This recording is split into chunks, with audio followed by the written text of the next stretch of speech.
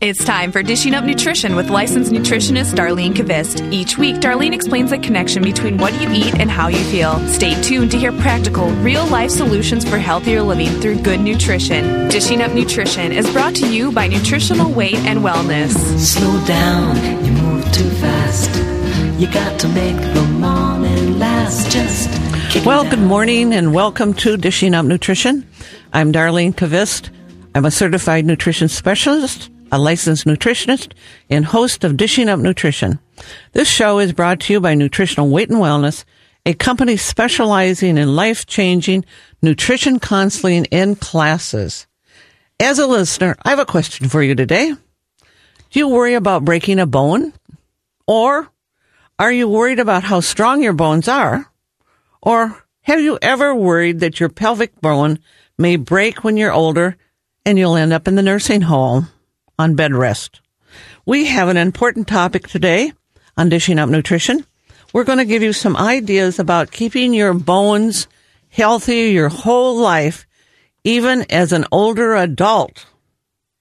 Amazing. That's important. So would you say strong bones are ageless? Well put. Strong bones are ageless. My mind goes to, we need strong bones as teenagers. We need strong bones in our 20s. We need strong bones during pregnancy. We need strong bones before menopause, during menopause, even post-menopause. Ageless. Yes, definitely ageless.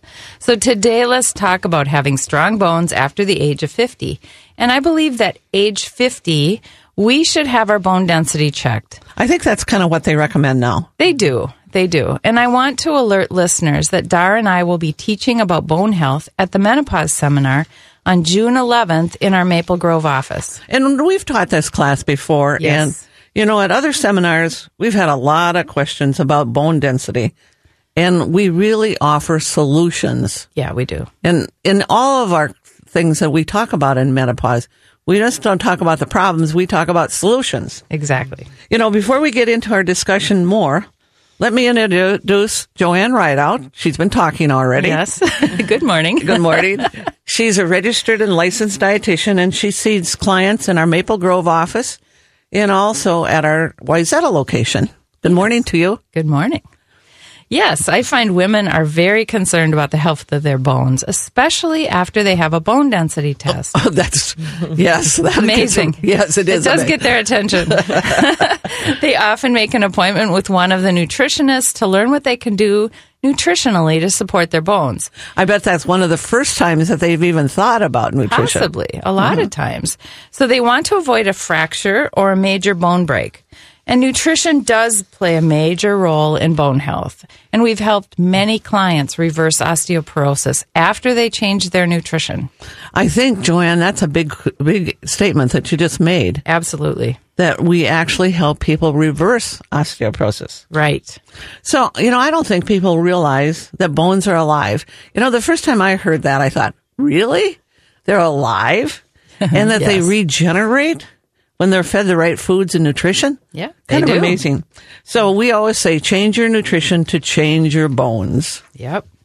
So today we want to offer up some foods that we call bone builders. So, but at the same time, we want to share some foods that are bone robbers. Yes. So a good way to think about bone health is, am I eating bone builders or am I eating bone robbers? Bone health is such a complex topic that I've actually asked another dietitian to join us in this discussion. Stephanie Siba. Right? Good. Is a registered and licensed dietitian. I've been practicing that. I know, that's all right. And sees clients at our Mendota Heights and Lakeville locations. Stephanie, I know you've been interested in this topic about bone health for years, haven't you? Right. And you worked with women with low bone density. Yes. And you've taught classes about bone robbers. Absolutely. And I'm not sure a lot of listeners understand that low bone density is a major public health issue for 44 million U.S. women and men. And more than half of them are people 50 and older. But sad to say, we know that 90% of people with osteoporosis are women. We understand some women genetically may have more risk factors. They often are women of Northern European ancestry. They tend to have fair or pale skin and blonde or reddish blonde brown hair. So that sounds like me. Yep, looking at you, that sounds like you. I have reddish blonde hair, pale skin. I'm of Northern European descent. But as a dietitian, I know those genetic factors don't rule my bones. Since I learned about certain bone robbers, I have changed my nutrition drastically to change my bone density. So that's kind of interesting to think about that. You do Right. have the genetic tendency, Yes, I do. but you don't have to have bone thinning. Exactly.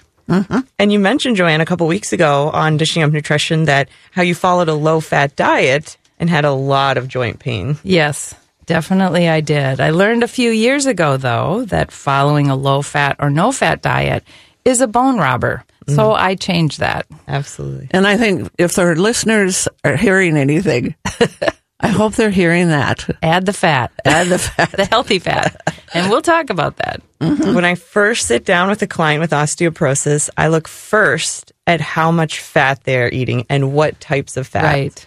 So, Stephanie, So important. that's interesting because I think most of the listeners would think you're talking about how much fat.